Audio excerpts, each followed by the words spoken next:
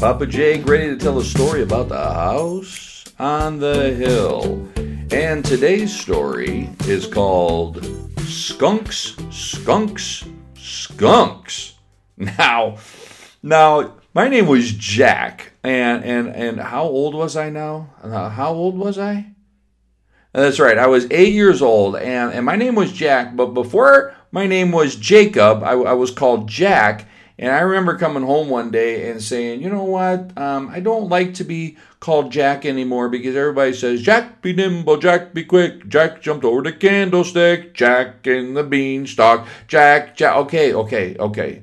Mom, could I? And so she started calling me Jacob after that. But the stories I'm telling you, they're real. They're a real story. They really happened to me. I'm Papa now, but they happened to me when I was just a little boy. And today's story about the skunks, well, now, there was Alaskan pipeline going down from Alaska down into the lower 48 states, and it was a big pipe that went under the ground, and a bunch of workers came, and oil, like the kind that you can make gasoline out of and put in your car and make your car go vroom, vroom. Well, oil was taken from Alaska, state way up on the top of the world, and they had to put a pipe that went all the way through our land and down into the states. And there were a bunch of workers that worked there, a bunch of guys, and they would have their sandwiches and they would have pickles and put mayonnaise on their sandwiches and pickles.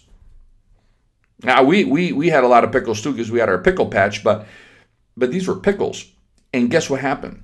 One day, I was walking outside down the driveway when I saw something walking towards me. And I looked, and I remember now, I'm only 8 years old, and I was going into third grade, but I was a pretty smart little kid because I knew what was walking down that road. And it was not a person. No, it was not Hackney, my dog. No, it was not Ronnie, my best friend. No, it wasn't a cat. Oh no. I recognize this because I saw one of these in the chicken coop eating eggs that had reached into the box and pulled out a skunk. And I recognize this as a skunk walking down the road. But it wasn't just a normal skunk, or was it? And I walked up, and I didn't want to go too close. Oh, no, because you could get sprayed by a skunk and then stink. A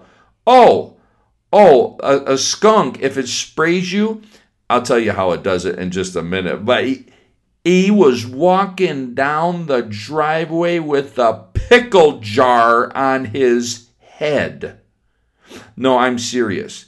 He could not get the pickle jar off of his head. And you ask me, how did he get a pickle jar on his head? Well, he went up where those workers were, who were eating pickles on their sandwiches, and they threw the jar of pickles when it was all done, threw it on the ground, but it still had some pickle juice in it. Yum. And the skunk went up there and stuck his head inside the jar, and he started licking out the pickle juice. Ew. Now, pickles are yum, but to drink pickle juice? Ew. And he got his head stuck into that pickle jar so far, when he tried to get it out, he couldn't. And so here's this skunk walking down the road with a pickle jar on his head. And I ran into the house and I said, Mommy, Daddy, I said, there's a skunk out in the driveway with a pickle jar on his head. Well, my daddy, he knew what to do. And he got his gun. And that's the end of the story. But I got to tell you one more story, and that is when our dog, Buddy. Now, I told you that I had a dog named Hackney, but I've never talked to you about my dog named Buddy. And I think I've got to tell you that story about the skunk and Buddy. But I think that's going to be a story for another night. So this story, called Skunks, Skunks, Skunks, is going to be continued for tomorrow night with my next story. Love you. Good night, kids.